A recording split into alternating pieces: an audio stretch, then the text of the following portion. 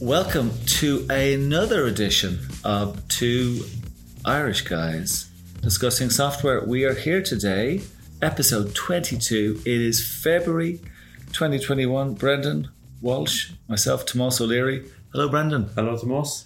Good afternoon.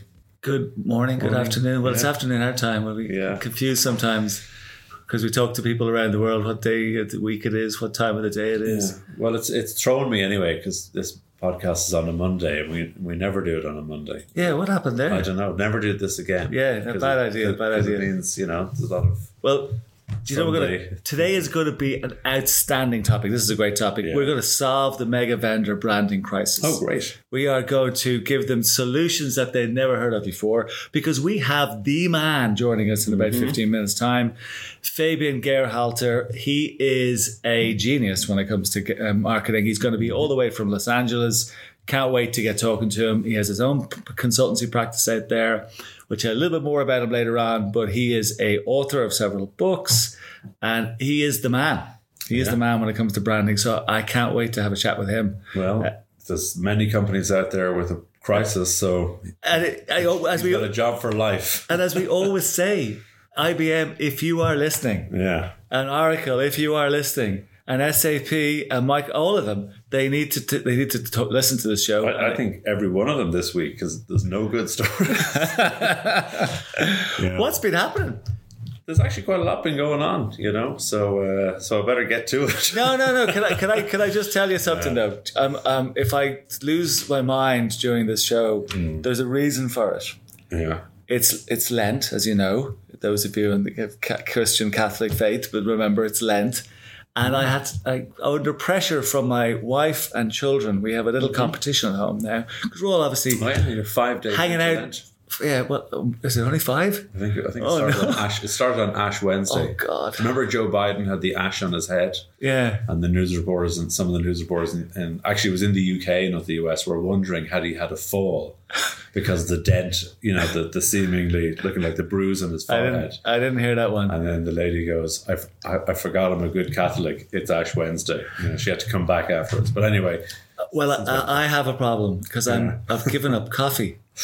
And I was checking out symptoms of so you're suffering from caffeine withdrawal symptoms. The shakes, memory loss, headaches, fever. The list went on. Don't tell me you're going to have to carry this podcast. I think I'm going to have to be tested for something before we leave the room here. Well, I didn't give up anything. Oh. So I feel great. I haven't started. I've committed to walking every day. Which isn't great because I'm walking anyway. Are you not watching Netflix still? Trying to cut back on that, but no commitments to any of that. Just committing to walking. Do you know, I did actually start watching one. I watched the Narcos Mexico in the first lockdown. Yeah. And I've been looking to watch another one. So I started the other day. The original Narcos. Is that a Lenten promise? I started the original Narcos. But you know what the amazing thing is? I was trying to think, there's a link with... These we were talking about this earlier on. We were talking about the link between the profit margins of the drug trade and the profit margins of Pablo Escobar, and the profit margins of the big mega vendors and their support. Well, actually, they're not as good.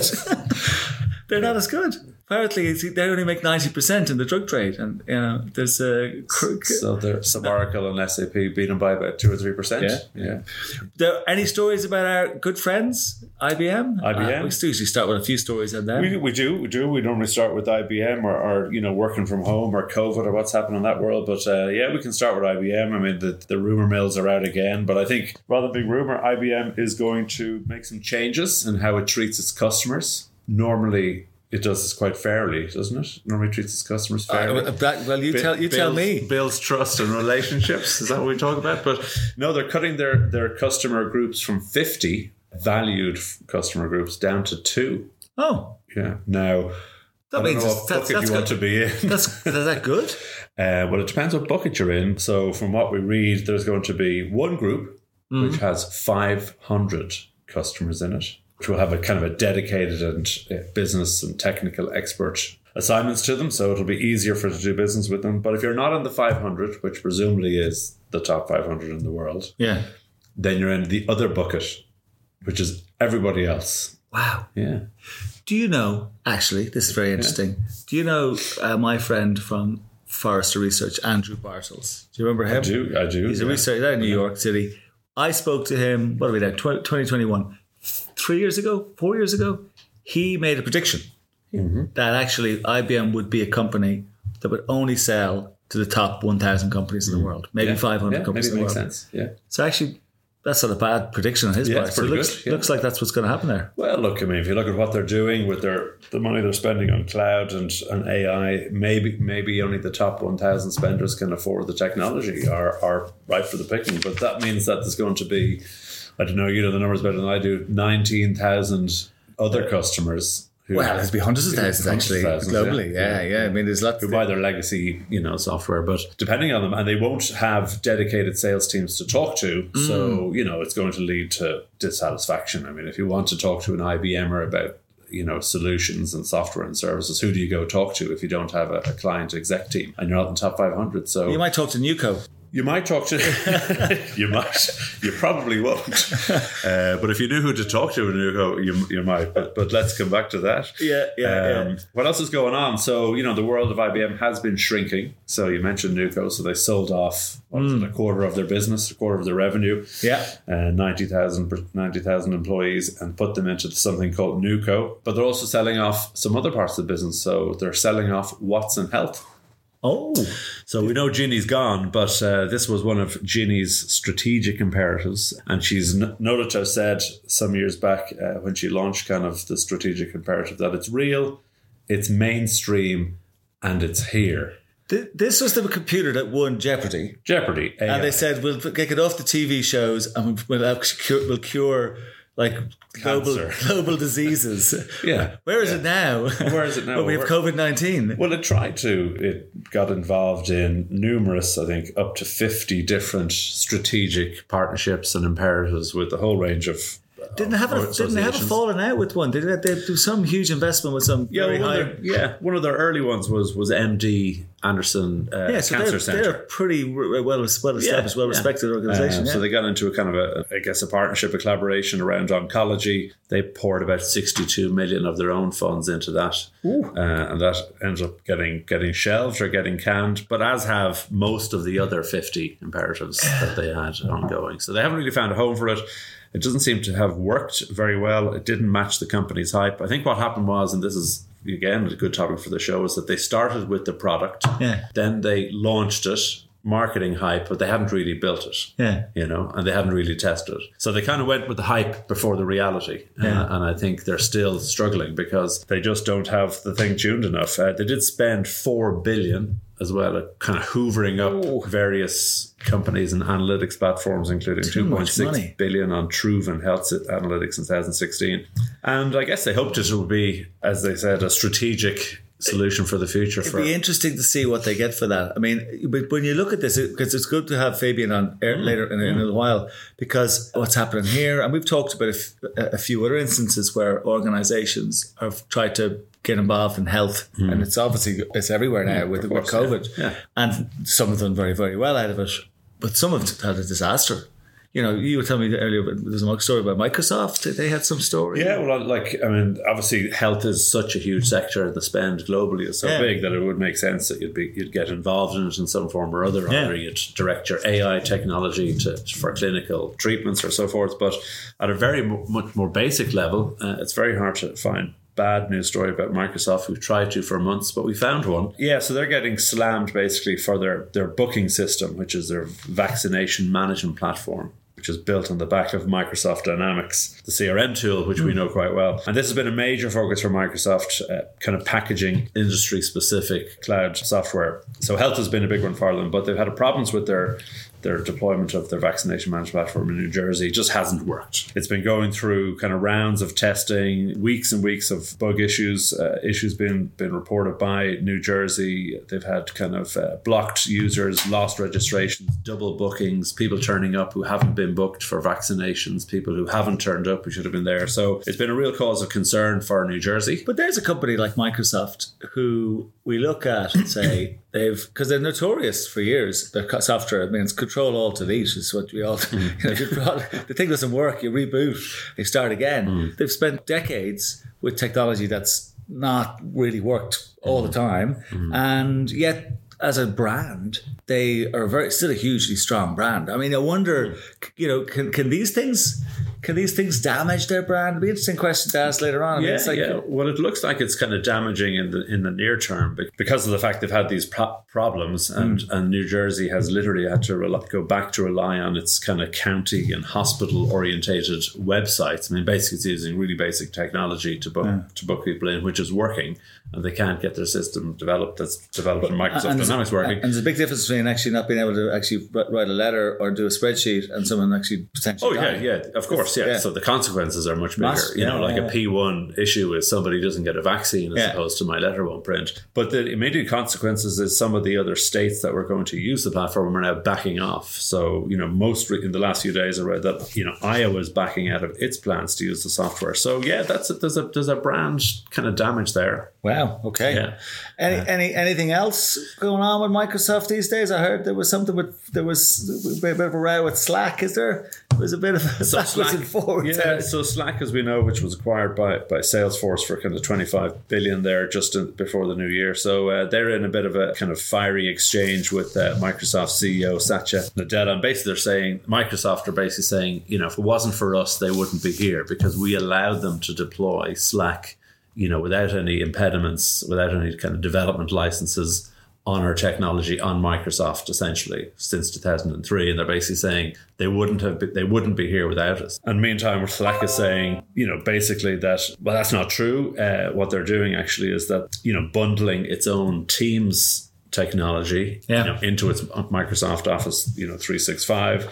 And they filed complaints with the European Commission, and they're saying maybe they should focus on their own kind of antitrust and anti-competitive behavior, and the bundling of its Slack platform, which they're saying is they're doing that to prevent the adoption of Slack by giving away their competing tools for free. That maybe they should watch their own back. So there's a bit of a spat between the two companies going on at the moment, which is quite fun. It's not all good news for Satya. Any earnings? Anybody making any money? Not this quarter. Nothing major. Our kind of main mega vendors. We will see something probably in the next podcast. The only thing that's out there, I thought, is a company we don't usually talk about, which is Cisco. So they're an infrastructure play, but they do have WebEx. So lots of people use WebEx, people use Teams, people use other, we just mentioned, there's lots of competing platforms out there. They have about 600 million concurrent users on WebEx. So it's a big platform, but they're struggling. They've had a fifth quarter of declining revenue and they're down year on year. They're still at kind of, near almost 12 billion a quarter, but it's down. The revenues are down slightly. So they just don't seem to have had that kind of post-pandemic, pre-pandemic thrust in their share price that the likes of Zoom have and Teams had, and the increased adoption. I think their infrastructure business is kind of underperforming, and it's not really being supported by their kind of applications business. So just an interesting kind of view on what's going on in some of the other. But we'll come back to our other friends on future podcasts. Yeah, no, and I saw as well, remember my prediction that China would get involved in regulation? Did you see that there? So they have already come out 3 months after some of their antitrust laws. They have they want to root out monopolistic practices in the internet industry.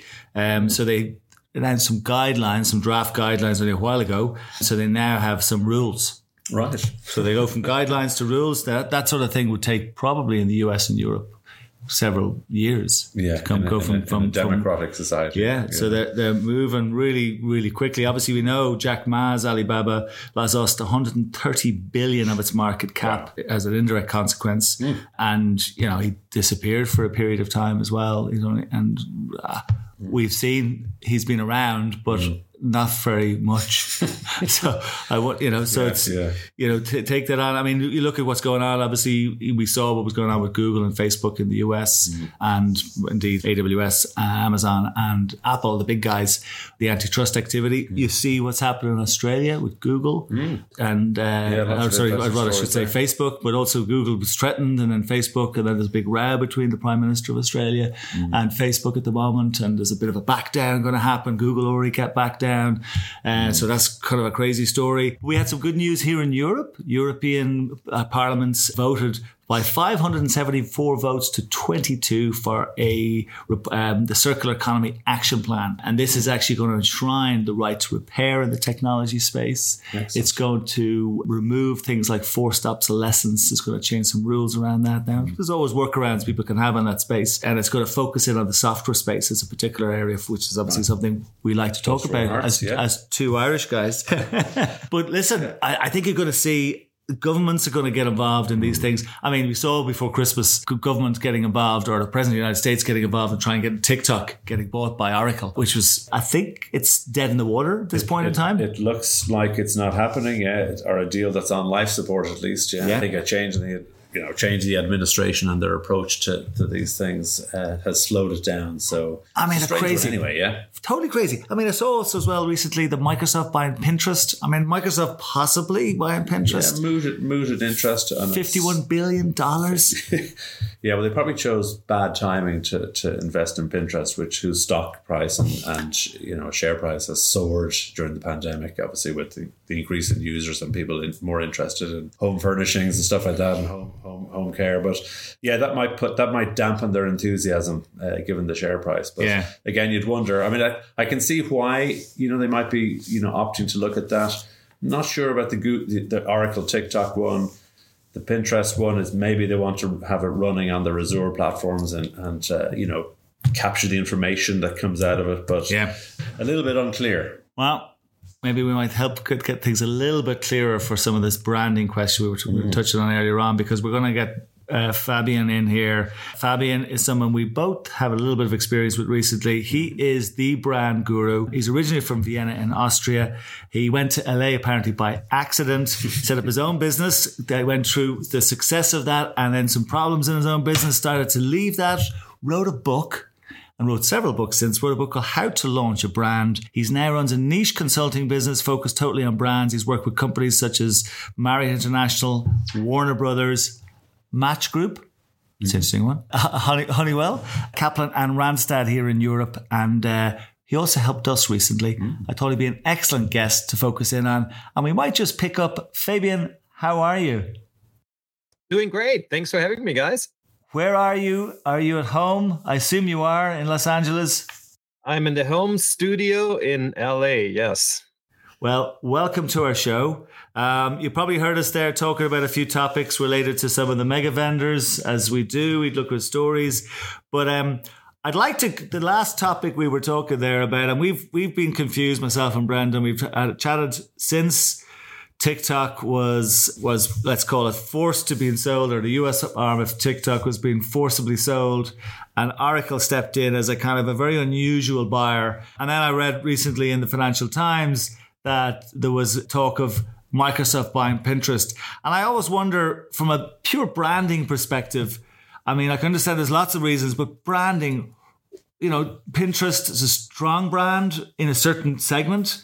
TikTok clearly is a strong brand amongst a certain age cohort.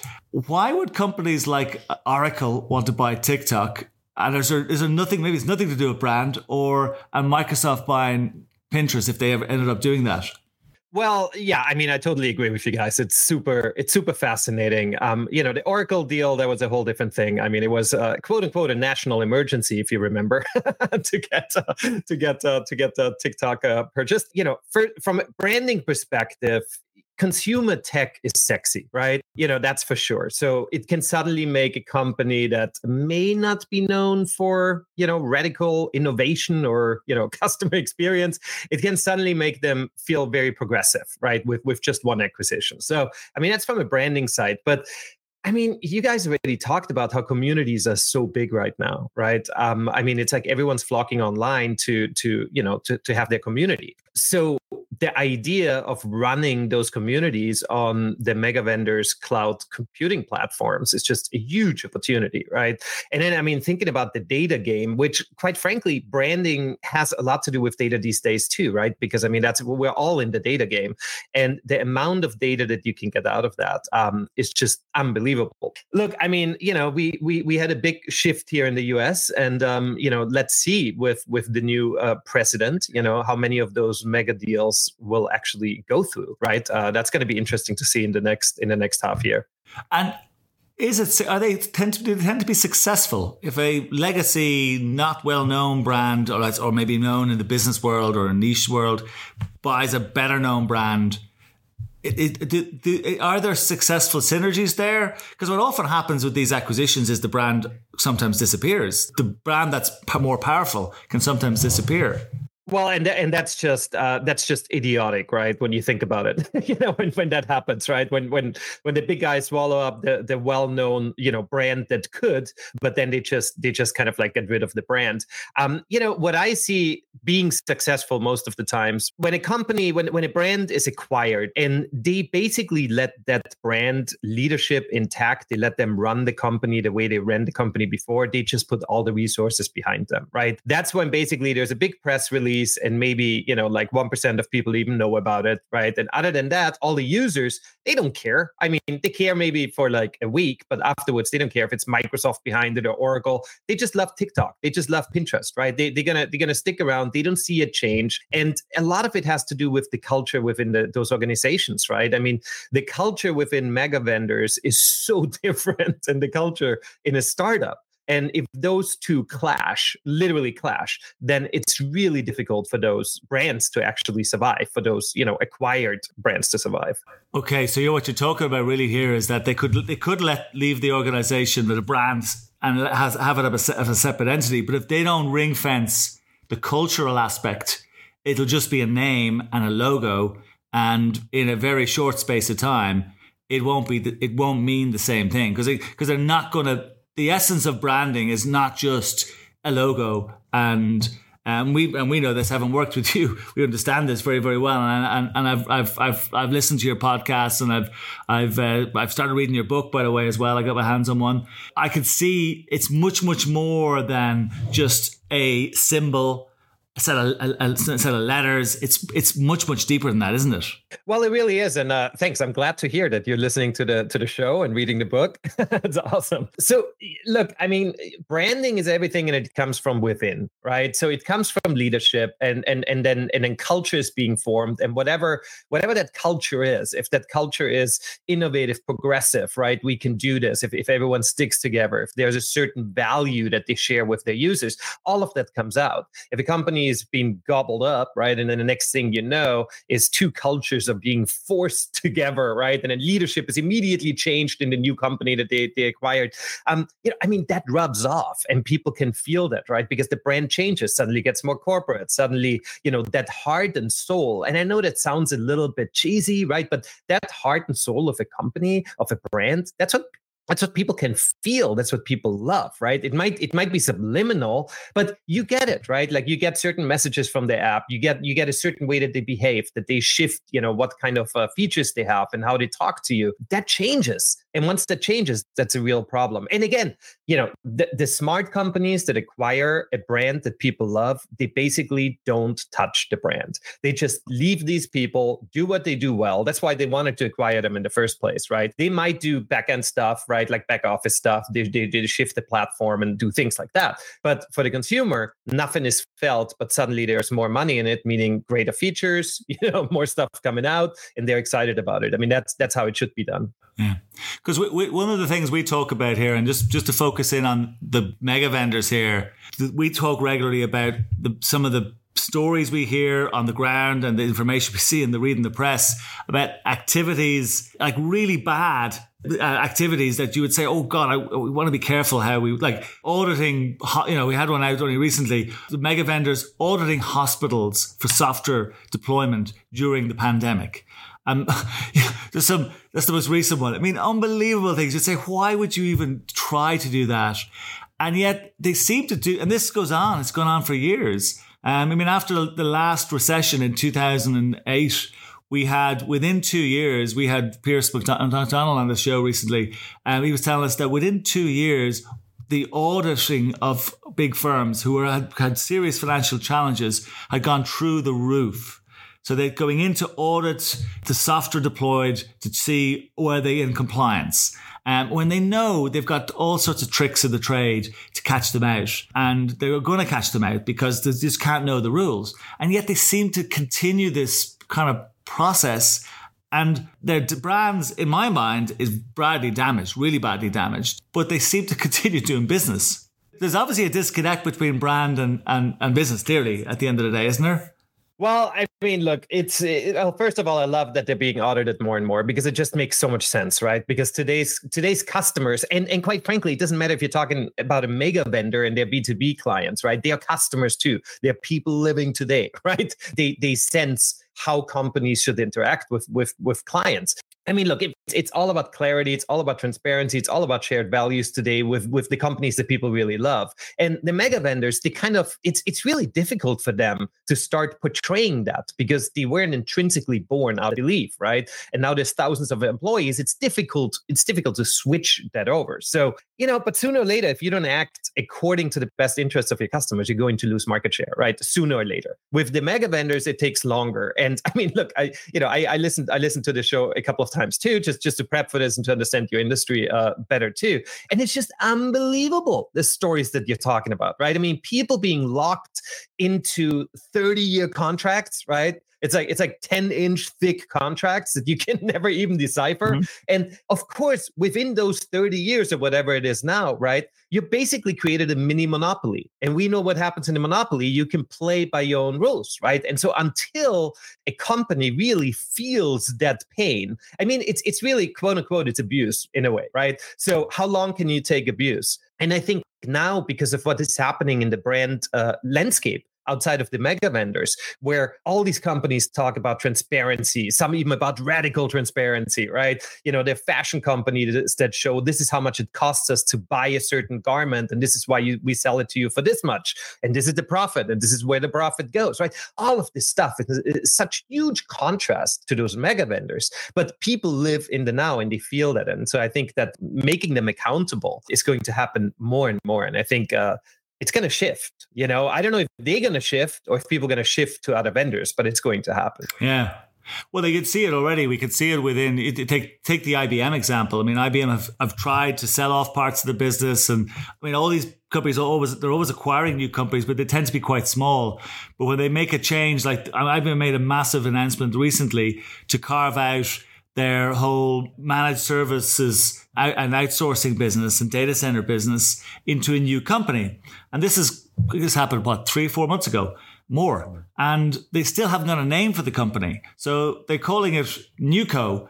And I just wonder, with your branding hat on, if you were to walk into the senior executives of IBM today, what would you say to them about, is that a wise decision? To leave a name of a company unknown? It's like having a child, a son or a daughter, and just not giving them a name for several months. It's not a small portion. We would call it newborn. Yeah, it's a $20 billion business with 90,000 employees, still called Newco. What's going on? I mean, it provides me with so much joy, this entire story, because it's just so perplexing that actually happens, right? So, we work with companies to give them new names, right? And, and naming is a process. It's a science. It's an art. It's an art that takes time, right? I get it. There are huge global trademark issues that they have to figure out when they give, a gigantic company like that a new name. But hey, I mean, that's how the sausage is made. Don't invite them into the sausage factory, right? I mean, it's ridiculous. Newco is the way that we name companies before they have a name, right? That's internal. That's what we do with the client to basically create pressure. It's still called Newco. Here are the new names.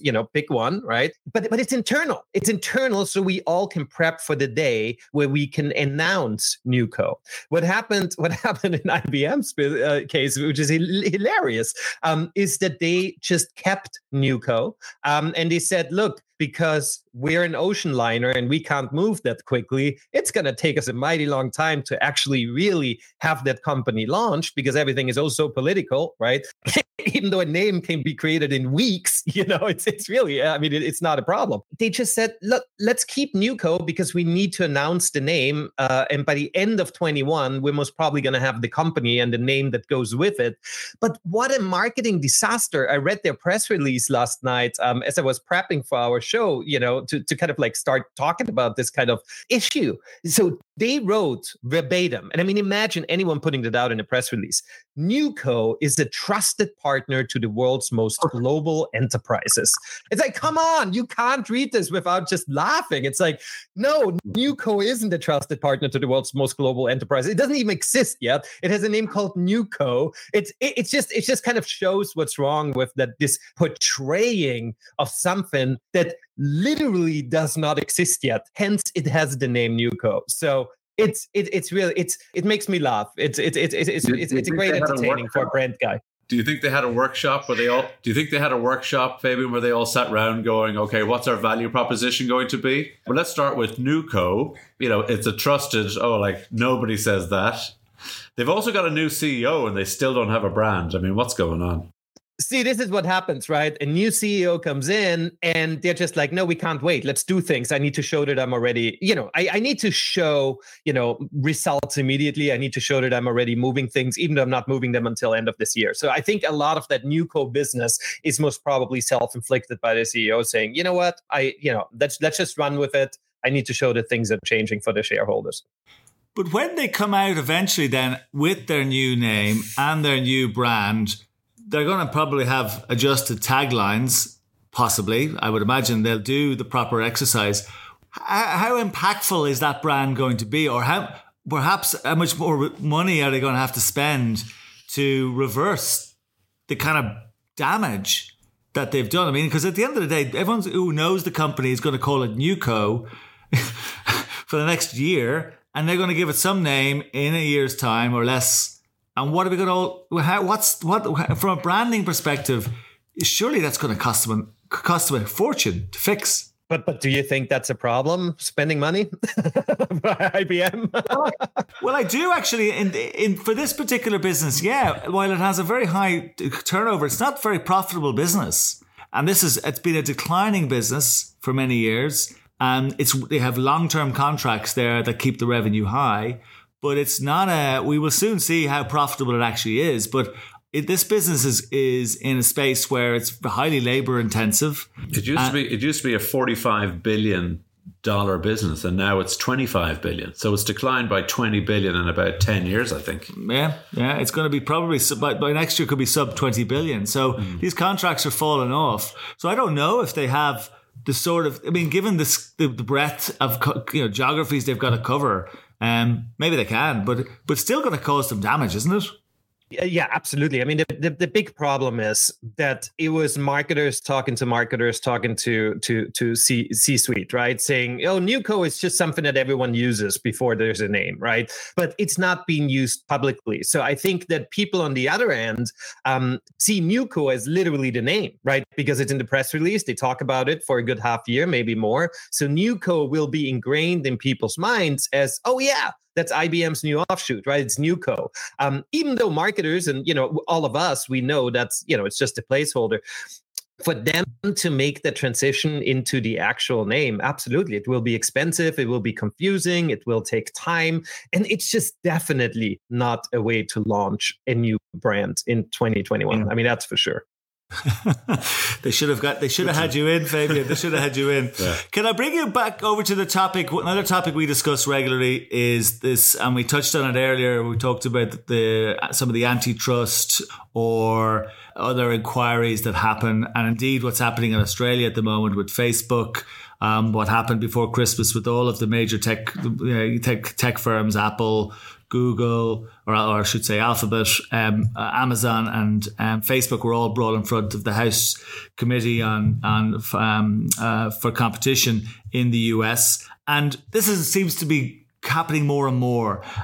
Organizations that, 5, 6, 7 years ago had really, really strong brands and still have very strong brands, no question.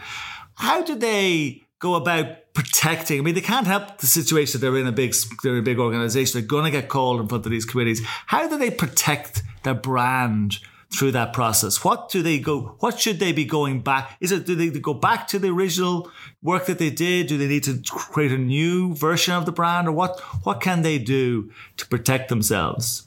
Well, to protect protect themselves, they shouldn't screw up, right? I mean, that's a big thing, right? I mean, to protect themselves, they have to be, honest in the beginning, right? So at this point, it's more about how do you reverse the brand damage that has already been done, right? What already has been inflicted. And I mean, look, on the one hand, be truthful, right? Try to kind of like go back to why you exist as a company, right? And I believe it was with Facebook where it is do no harm, right? And that's really backfiring quickly. And you saw that with Robinhood too, right? Like how the whole idea of Robinhood backfired quickly because they have a certain kind of mantra and copy line that everyone has deeply ingrained in their psyche, and then suddenly they do something that acts exactly, the opposite way, right?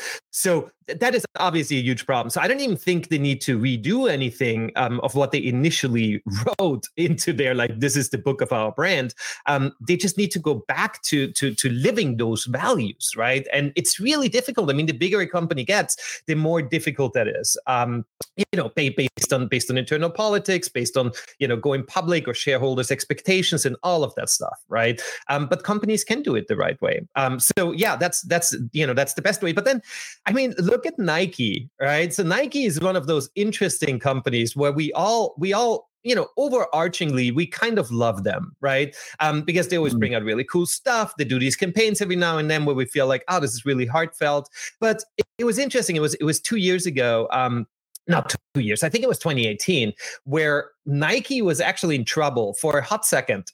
They had some inequality in the workplace issue, right? Yeah. And it kind of blew up, at least here on the West Coast. And I remember seeing people walking on the streets. I saw one person, but it was really hilarious. He had a Nike shirt on, but the Nike swoosh was upside down, and below it says "Just don't." and I'm like, wow. I mean, things are happening quickly, right? I mean, they're in trouble and people are already acting. And then literally overnight, the Colin Kaepernick, ad came out, where, obviously it was the slogan, believe in something, even if it means sacrificing everything. And that was like the biggest viral campaign that Nike most probably ever had, right? And suddenly overnight, everyone had talked about their ads and about, oh my God, Nike stands for something. Nike is amazing. We love that brand. So, I think, until you can actually really change how a company behaves, you can take a page out of the Nike playbook, which is really amazing. And I am not saying it's truthful all the way, right? Because they're basically, maybe they got really lucky where they had a PR issue, but then instead of fumbling around like Mark Zuckerberg does with Facebook, of like, I'm really trying to find words, and it's been half a year and I'm still trying to find words. What Nike does is they just do a very public campaign that is very truthful for something else, right? And so that kind of like shifts the consumer mindset. So they have to work very hard at that. Then that's not an easy thing to do. It would be quite a challenging thing to do. You can't just like to keep your brand kind of constant and to keep it true, stay true to your brand. That must be hard, and particularly as you get bigger. And from what I'm hearing here, if you let people get in to your organization and create a culture that's counter what your brand might have been before, or where you started from, it can be very, very difficult to reverse. And that's exactly it. And I think that we hear more and more, long gone are the stories of the amazing cafeterias at, the big tech companies and how cool it is. And now we hear what's actually happening behind the scenes, right? Mm-hmm. And so that strangely happens at the same time where these companies get into, really large issues, right? And so I always feel that when you look inside of a company, you get a really good sense of how truthful their product and their service really is to the consumer. And that's why, like having spent some time with you guys too, right? It's like, it's beautiful because I can see what's happening on the inside is reflected on the outside, right? And that to me is just a really good indication that a brand is going into the right direction. Yeah. Well, we really enjoyed the workshop we did with you. It was a fascinating experience, and as our new CMO would say, you are a super amazing brand guy. Very, very German and Austrian. But genuinely, you worked some magic with us, and we really have appreciated it. And Thank you so much for coming on the show and sharing your thoughts on what the mega vendors can do to help improve their brand. I hope, as I said earlier, I hope they're listening. And thank you for joining us early in the morning, LA time. Absolutely. My pleasure. This was great. Brilliant. Thanks, Fabian. That was another fascinating conversation. Yeah, absolutely. Super and amazing. I had to say that, yeah. Very German of you and very Austrian of me. But listen, what a guy. He knows his stuff. He's been around the block. And I can tell you now, I think our mega vendors definitely should start listing. Yeah, well, they need some help. They do. But we're done. Are we done? Another show? We'll have to come back. We'll come back. Yeah, give us a few weeks. We'll come back next month. Yeah, I think we have a new guest. We might come back to some of the old topics and see where we're at with maybe. We might look at software audits, one of those things, you know. Yeah, well, they don't go away. They don't go away. Yeah. No, we will. Just for the moment, we'll be back. On point. But yeah, looking forward to the next one. And that was a good one. And I think our audience will definitely benefit from listening to Fabian on that. Yeah. So brilliant.